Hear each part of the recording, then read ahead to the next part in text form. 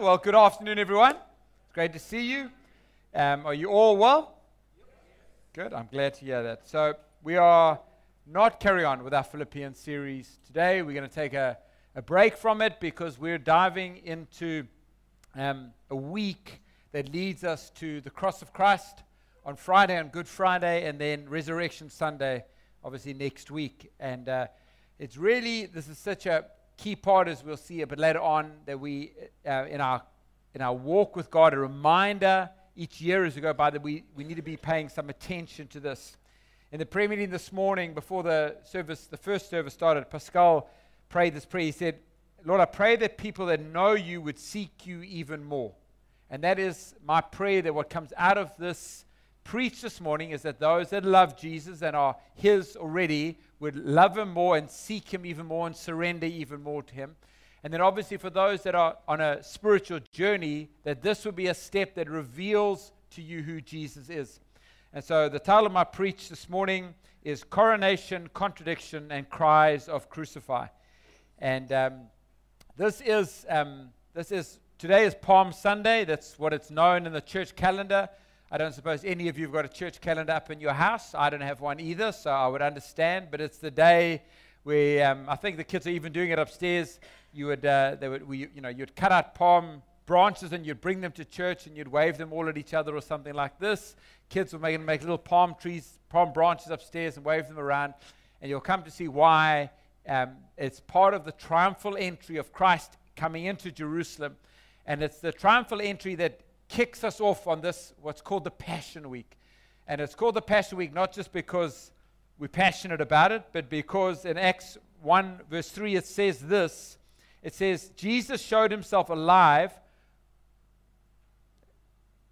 after his suffering, the word there, suffering is pain. I thought I had the wrong reference there for a second.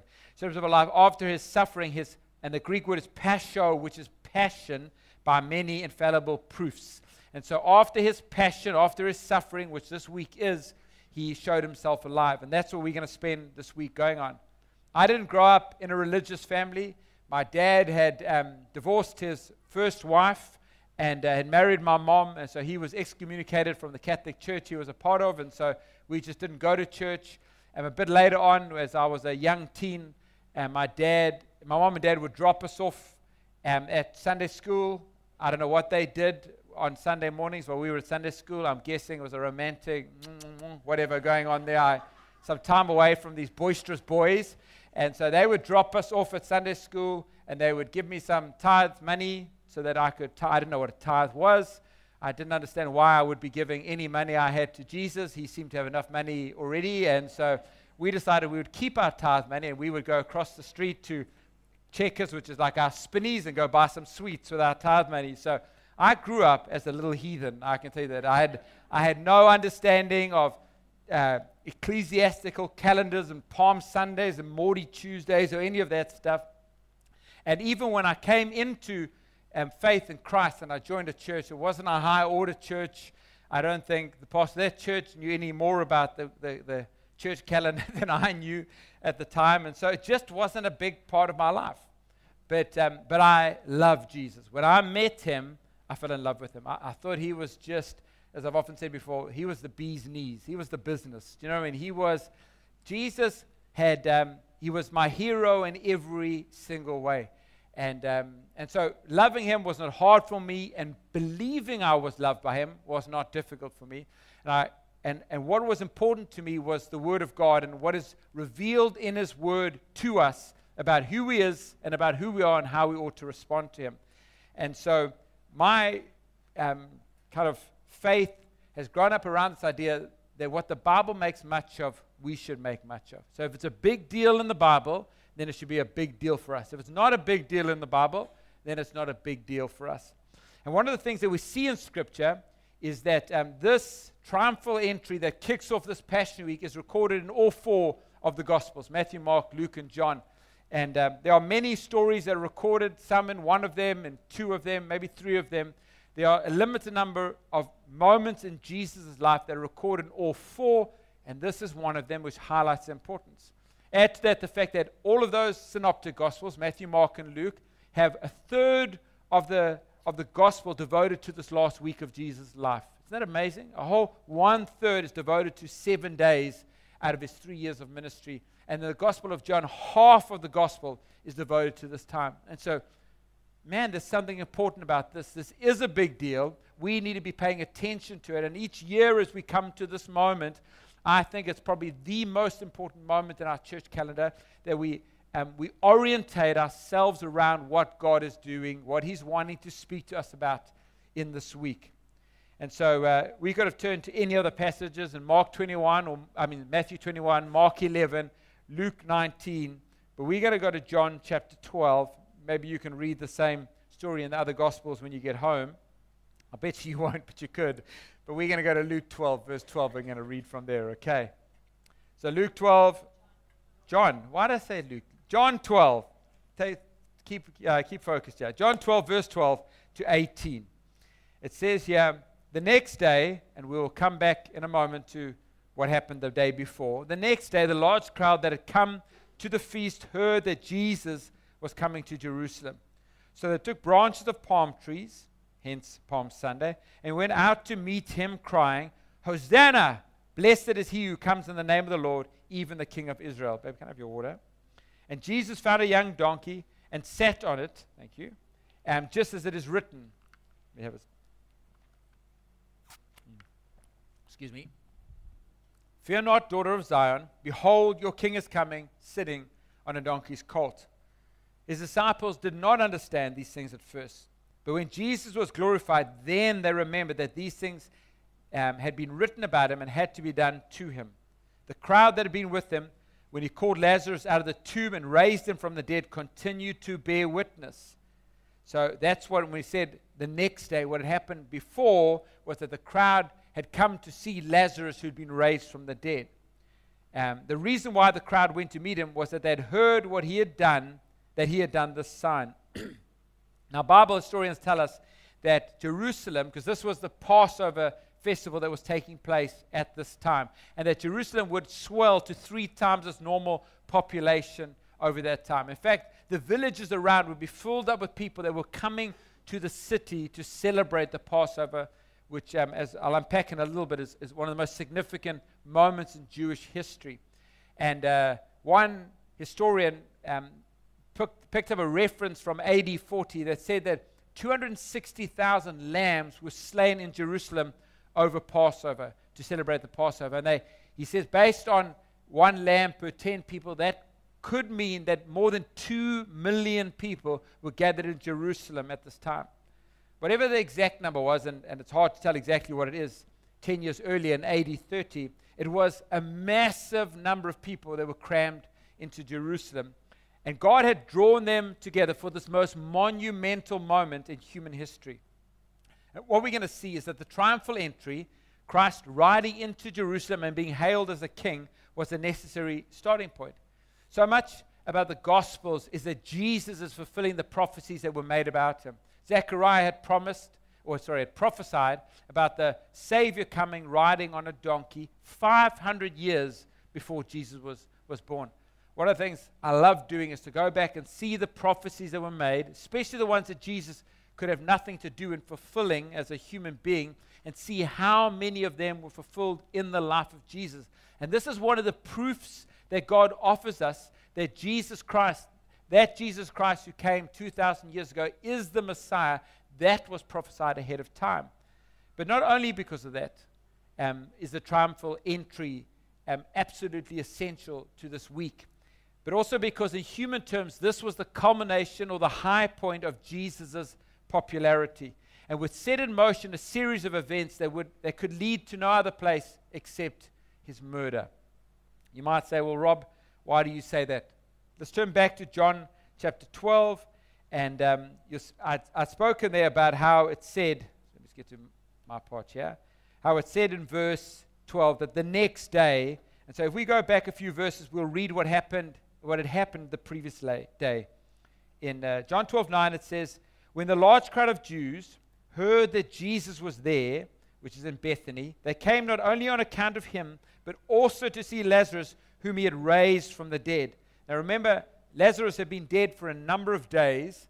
his body would have begun to decay already, and then Jesus came and raised him from the dead. This was a miracle that had blown the mind of the people around. And so they wanted to see, look, we heard he was dead. The reports had come out that he was dead. We were mourning for him, and now the reports have come that he's been raised from the dead. Let's go see what's going on. And then it says, so the chief priests made plans to put Lazarus to death as well. How sucky is that? The guy's just been raised from the dead, and now they want to kill him again. It seems crazy. But their thinking was like they did a cost-benefit analysis and thought to themselves, you know what? If we kill Jesus now, it's a disaster. He's too popular. But we can kill Lazarus. And so this guy that's garnering all this attention and all this adulation for Jesus, if we kill him, then we'll be able to put him out there, reduce the influence that Jesus is having. And this might seem like too much for you. Like, how could the chief priests, these religious leaders, do something like this? I remember years ago, a church leader in this country, coming to speak to me. He had been a leader of a part of a leadership of a big group of churches in India. I'll leave all the names secret here in this thing. And he had encountered the Holy Spirit while he was a part of this denomination, and had gone to the leaders. He was an influential part of the leadership group and said, I'm leaving. I want to go do my own thing because this movement didn't allow any gifts of the Holy Spirit or anything like that. And his testimony to me was that they intended to kill him, and he actually had to flee the country. The church leaders wanted to kill him because he was leaving the church because he'd received the Holy Spirit. He had to go hide in one of the other Middle Eastern countries for a year before he made his way across here and started a church here. These things happen because they're about power. And so if we look now at the end of that passage of Scripture, the verse I didn't read in John 12, verse 19, we see what the Pharisees say as John records it. It says in verse 19, so the Pharisees said to one another, you see that you are gaining nothing. Look, the world has gone after him. And so all of their attempts to sideline Jesus hadn't worked, and instead his popularity was growing. And there was a tricky situation here the Pharisees were facing, because they were the religious rulers of the day in a nation that was under Roman occupation.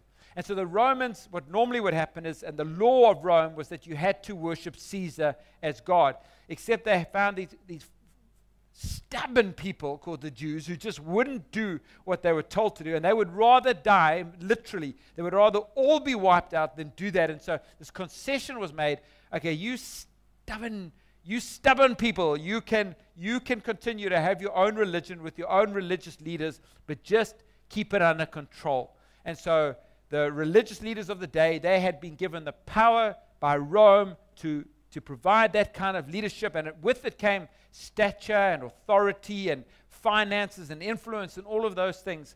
But this peace treaty with them in Rome was brittle, and it could be broken at any time. And as people began to move across from Judaism as their religion to faith in Jesus Christ, they were losing the followers, and therefore their influence would decrease.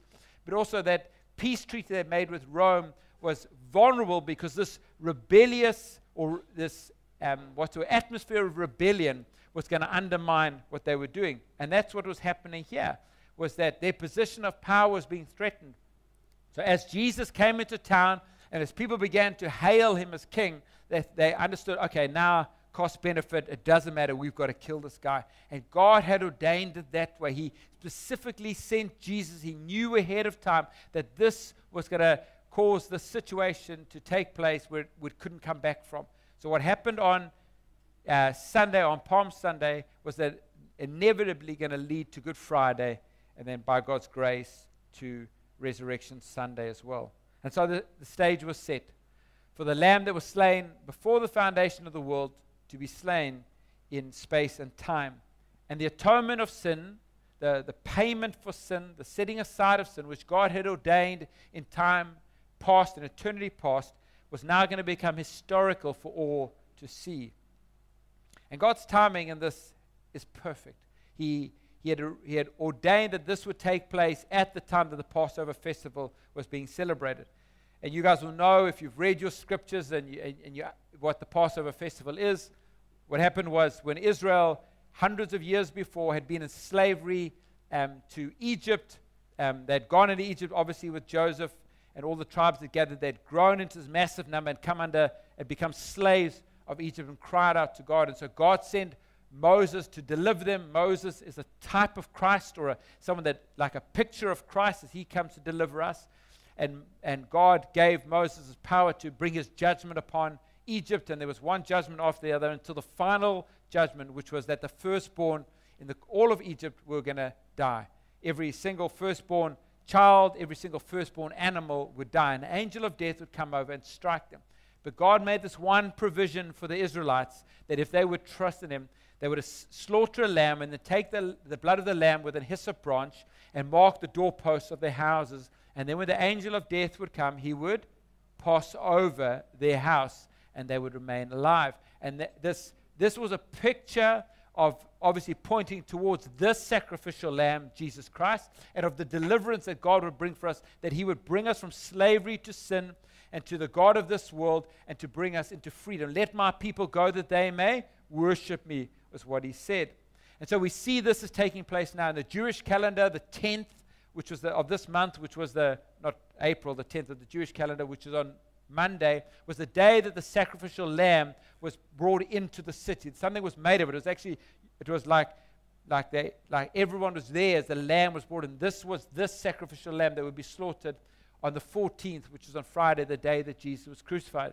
That's why some people even suggest that maybe the triumphal entry happened on the Monday rather than the Sunday, because Jesus was the sacrificial lamb. He was the fulfillment of all that this pointed to as God intended. So what does this mean for us? Let's dive into this triumphal entry and look at those three things that I've spoken about: the coronation, the contradiction, and the cries for crucifixion. So number one, the coronation. The palm branches that people collected, we so often associate those things as a symbol of peace and of pleasantness. This is like a good thing. And so it's a little bit, we get the wrong message when we think about people waving palm branches. We think they're just like streamers or something like that, but they actually symbolize something. And what they symbolized was Jewish nationalism. And they expressed the desire of the people for political freedom, for political deliverance. Remember, I said the Romans were oppressing them. And the Romans were not like benevolent dictators, as it were. They oppressed, they crushed the people. If you rebelled against them, they came down with an incredibly heavy hand upon you, as would later happen with Israel and Jerusalem in AD 70. A Roman commander, Titus, came through and completely destroyed Jerusalem, and completely destroyed the temple. And the Jewish historians reckon that at that point, 1 million people were killed by the Romans. 1 million Jewish people were killed then. And so this was not like a happy relationship. This was hard, and this was difficult, and the people wanted to be set free. And so these palm leaves were a symbol of this thing, that we want to be free. That's what they were saying. They were also saying something with this declaration, Hosanna. And I don't know how many of you that weren't in the first meeting, it's my warning to you, because they always shout that out anyway. Who knows what Hosanna means? Anybody know what it means? There's prizes to be had here. No, there aren't any. No, Maria? No. So, remember a couple of weeks ago I told you that there's some words in the scriptures that don't get translated. They get transliterated. So a word like hallelujah actually means, it comes from two Hebrew words, which means to praise the Lord. And so when we shout hallelujah, in your mind you're thinking praise the Lord. So we sang that song, hallelujah, praise the one who set me free. It's praise the Lord, praise the one who set me free. Praise the Lord, death has lost its curse on me. That's what we're singing. When you shout amen out while I'm preaching, what you're saying is so be it. Like what he said, let it be. That I acknowledge the truth of that statement there.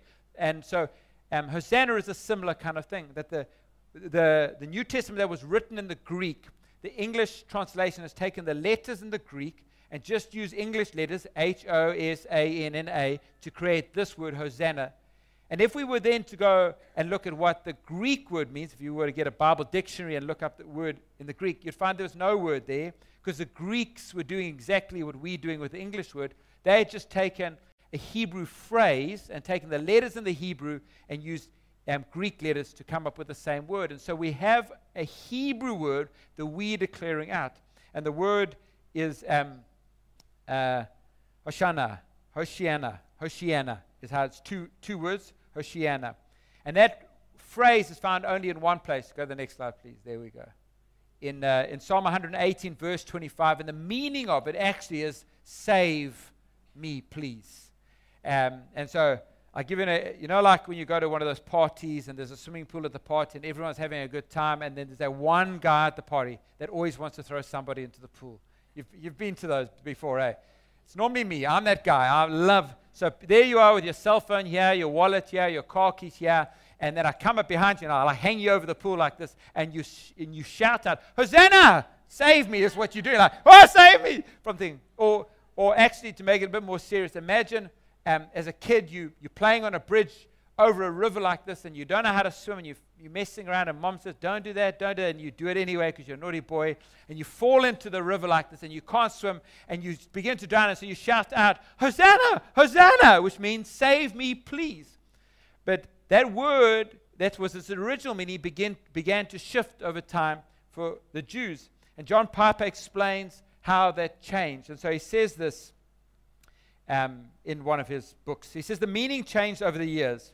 In the Psalm 118, it was immediately followed by the exclamation, blessed is he who comes in the name of the Lord.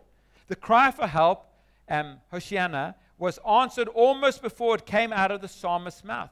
And over the centuries, the phrase Hoshiana stopped being a cry for help in the ordinary language of the Jews. Instead, it became a shout of hope and exaltation.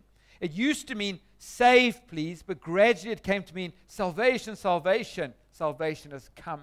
And so as we declare it this morning, our declaration is a declaration of exaltation, that the one who saves us has come. That's what we're declaring as Hosanna. But and so if we go back to the analogy of the kid that's fallen in the water, here you are drowning, shouting in the old Hebrew word, Hosanna, Hosanna would save me. But the new meaning, it's actually when your father dives in and he's swimming towards you and he's just grabbed you as you're about to go under, and then you come out the water and you shout, Hosanna. See, I have been saved. The one who's come to save me has arrived like this. And so for the Jewish people, when they declared this, Hosanna, blessed is he who comes in the name of the Lord, even the King of Israel, for them this was a coronation. They were saying that Jesus is the Messiah who was sent by God that's going to save us. He's the deliverer, King of Israel. Remember the kind of deliverer they wanted. They wanted someone that would throw off the shackles of Rome and bring them back to the days of the glory of the kingdom they had before. And so it was a coronation. They were making Jesus king. But as John MacArthur says, this was a false coronation because Jesus had come to save them, but not the way Israel wanted to be saved. And that's so important. There's this graffiti I've spoken to you guys about before on Murrabia Road. Who of you drive here on Murrabia on the way here in the mornings? Any of you drive on that road on the way in? I don't know how else you get here if you don't drive here on Murrabia. Like, is there another way to get to this building? You've got to tell me, because I find that amazing. The first meeting I saw, there were 3 people that drive on Murrabia to get here. Anyway, all of you that don't know that road that you drive on, that's called Murrabia, okay, just so you know. And on the left-hand side, there's this warehouse, and as I've mentioned many times before, there's this graffiti on the warehouse. It's been there since we moved into this warehouse like 6 or 7 years ago. That's pretty crazy. And on the wall, it says this, salivating for some kind of salvation. You see, there is a hunger in mankind for salvation. There's a desire to be, whatever phrase they would use, take this guilt away, give me some sense of meaning, give me some sense of hope. What happens when I die? There's something that needs to be satisfied, but Jesus comes to satisfy what we need, or what we think we need, which will come up now. And those in the crowd that hadn't been swept by the euphoria of the moment, could see there was something wrong here. They could see the contradictions. The crowd had gathered because they were amazed by what he had done with Lazarus. Clearly, this man was something out of the ordinary. This wasn't just some preacher, some prophet. This was an extraordinary man. And obviously, some had come to salvation at the time around, as we read in John 12, the first part there, when they had seen Lazarus alive again. And they were a part of that crowd. But there were many in the crowd that were not believers. And even some that were believers were still, the Jesus that they were looking for was the earthly deliverer. And we know this is probably likely because even in Acts chapter 1, after Jesus had been raised from the dead, he spent 40 days teaching the disciples about the kingdom of God, etc., etc. And then in verse 6, Jesus must be like, what is going on with these guys? I don't know how to get the message through to them. He's just about to be ascended, and still they're saying to him. So when they had come together, they asked him, Lord, will you at this time restore the kingdom to Israel? Is this going to be the moment when we throw off the shackles of the Romans? Is this going to be the moment when we become this great earthly nation that we've kept our hope and our faith for? And of course, many of those that were in the crowd that day that were shouting out Hosanna saw Jesus this way. But they would be disappointed, and they should have seen it. Jesus was coming into the city of David, and he was being hailed as a king, but he was riding on a donkey. Imagine this. Here he comes, not on a war horse with a saddle, but a donkey with cloaks put over it. He was being hailed as king, but by children and by commoners, the influential and the powerful and the rich seem to have stayed away. If you think about it, there must have been some of those Roman soldiers there that day that would have experienced in the past the kind of triumphal entries that took place in the city of Rome when the generals returned from their battles and the Caesars returned with victory. And what they would have seen would have been the spoils of the victories paraded before these generals in the streets. First would have come the defeated kings and their commanders leading the ways, often with a ring through their nose and being dragged through the streets like this and humiliated before the crowds. Then the plunder would have been on display, elephants and lions and treasures brought through the streets, and the soldiers would have marched with their uniforms and their spears like this as they marched through, and the crowd began to increase in their adulation and their cheering. And then finally the victorious general would have ridden in on the finest of chariots pulled by a team of horses ahead of him, and Rome would have vibrated with the shouts of the people praising Caesar and the Roman gods. I wonder what they thought of this procession. This man looking like a nobody, riding on a donkey, coming into town as the common people praised him. They probably laughed at him. And that reality began to sink into the minds and the hearts of those that had shouted Hosanna. I don't know if it happened that night. Man, that wasn't quite what I expected. Or maybe it was the next morning. But certainly there was an acute sense of disappointment and disillusionment by the end of the week, because many of those that had shouted Hosanna on the Sunday shouted Crucify him on the Friday. And that's my last point, the cries of crucifixion. The lesson for us as we approach Good Friday and Easter Sunday is that when our desire is selfish, when we approach God to have our needs met or seek salvation on our terms, we will be disappointed.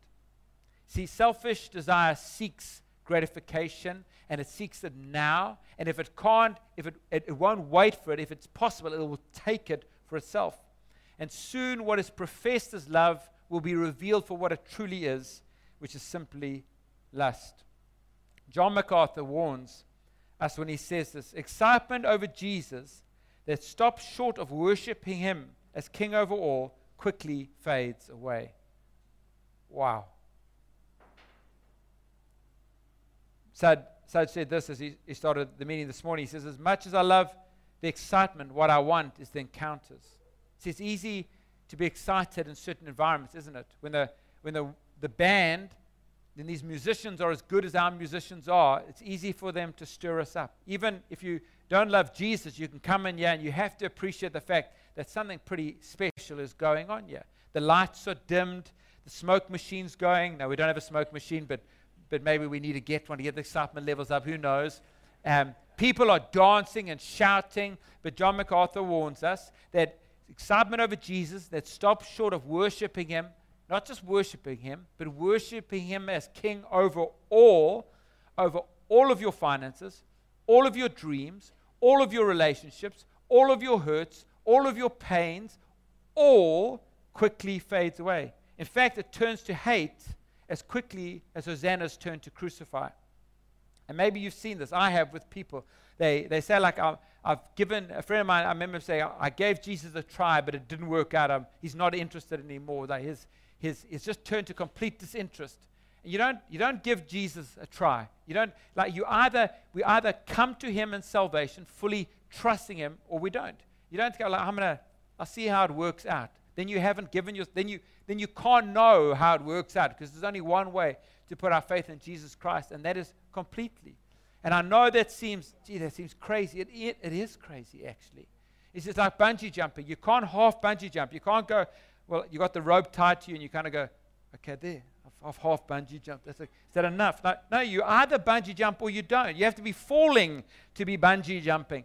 And you can't try Jesus. Like, I want to just put a foot into faith like this and see what it looks like. You don't know what it looks like until you come to him in complete surrender. Whenever we come to God looking for a Savior on our own terms, the way we want it, we find that we're going to be disappointed. In 2 Corinthians 13, verse 5, it says, examine yourself to see whether you are in the faith. Friends, I don't know. I think there are regrets in heaven. I think there must be, because the Bible says that there's tears in heaven, even though Eric Clapton says there's no tears in heaven. One day every tear will be cried. But John was in heaven, and he wept in the book of Revelation. So there's tears in heaven. I think there will be regret for us when we get to heaven one day of things that we could have done for Jesus that we didn't do. The tears will be wiped away, and it'll be an eternity of bliss. But I think there will be a time as we stand before the throne of Christ, the judgment seat, where we will go, why didn't I? Why couldn't I? I should have done this thing. Why did I hold on to that money so tightly when I could have opened my hands? Why did I hold on to my time so tightly? Why did I hold on to the hurts and the offenses so much when I could have just let that stuff go now that I see him, And one of my regrets in heaven before God would be if you sat here in church on a Sunday, shouted Hosanna, hallelujah, amen, but never knew Jesus Christ as your Lord and Savior. That anybody would come to me after the meeting and say, Rob, that was a really good preach, and by that you mean an entertaining preach, but it didn't transform, open your heart up and create room for Jesus to come in and be Lord of all, then that would be a great regret for me. And I know, because I've met those people. I remember somebody coming to me the one time, he'd been in our church for a long time, and he said to me, I'm leaving my wife. And I said to him, honestly, my first response to him as he said that was, what about Jesus? That's what I said to him. What about Jesus? He said, no, I don't believe in him. I said, but you've been in church for years. You've raised your hands. I've seen you during worship. He said, I never believed. I did it for my wife. That's a deep, deep sense of regret in my heart. And so Paul says, test yourself to see whether you're in the faith. Test yourself, or do you not realize this about yourself, that Jesus Christ is in you, unless indeed you fail to meet the test? I want to finish with this tragic story in the Old Testament of Amnon and Tamar. And maybe you've read the story. It's for me, one of the most tragic stories of the Old Testament. And in it, what the Bible tells us in 2 Samuel 13, I think it is. Yeah. He says that Amnon falls in love. He's one of David's sons. Falls in love with Tamar, his half-sister. And he falls completely in love. Look what it says in verse 1 and 2. Now David's son Absalom had a beautiful sister named Tamar. And Amnon, her half-brother, fell desperately in love with her. And he became so obsessed with Tamar that he became ill. Sounds like Shawn Mendes. He sings this. No, I'm telling you it does. When I meet that kid one day, he's getting a slap. He sings one of these songs, and he says in the song he sings, I love you so much, and now you won't have sex with me. I'm going to have a brain hemorrhage or something, he says. I don't know quite what the words of the song are. That's basically what he's saying. I love you so much. I care for you so deeply. Women, do not fall for the stupid lines that guys give you to try and get you to have sex with them before they are married to you. Just kick them in the... That's another story entirely. Focus. She was a virgin, and Amnon thought he could never have her. And tragically what happens is Amnon's got this dodgy friend, and he says to him, put this plan into action, and he does, and he gets alone with Tamar, and he rapes her. And it's at this point that we see into the heart of mankind. And by mankind, I mean men and women. In verse 15, it says, then suddenly Amnon's love turned to hate. Phew. And he hated her even more than he had loved her. Get out of here, he snarled at her. And the terrible parallel with the triumphant entry that I've been speaking about is that when we cry Hosanna to receive the deliverer on our terms, to receive salvation on our terms, it's not real worship, and it's actually, as John MacArthur says, a false coronation. When it turns out that he's not going to bring the political deliverance that they wanted, their love turned to hate, and it shows that it wasn't love in the first place. When we come to Jesus on our terms, eventually for the unbeliever, it'll turn, the seeker, it'll turn to hate, and for the believer, it turns to anger to God. I cannot tell you how many people that have come to me and said, I'm angry with God, I'm so angry about this, and look, I want to be that sympathetic, empathetic counselor to you when you come speak to me about that, but maybe it's a good idea to go speak to Saj about it if you're angry with God.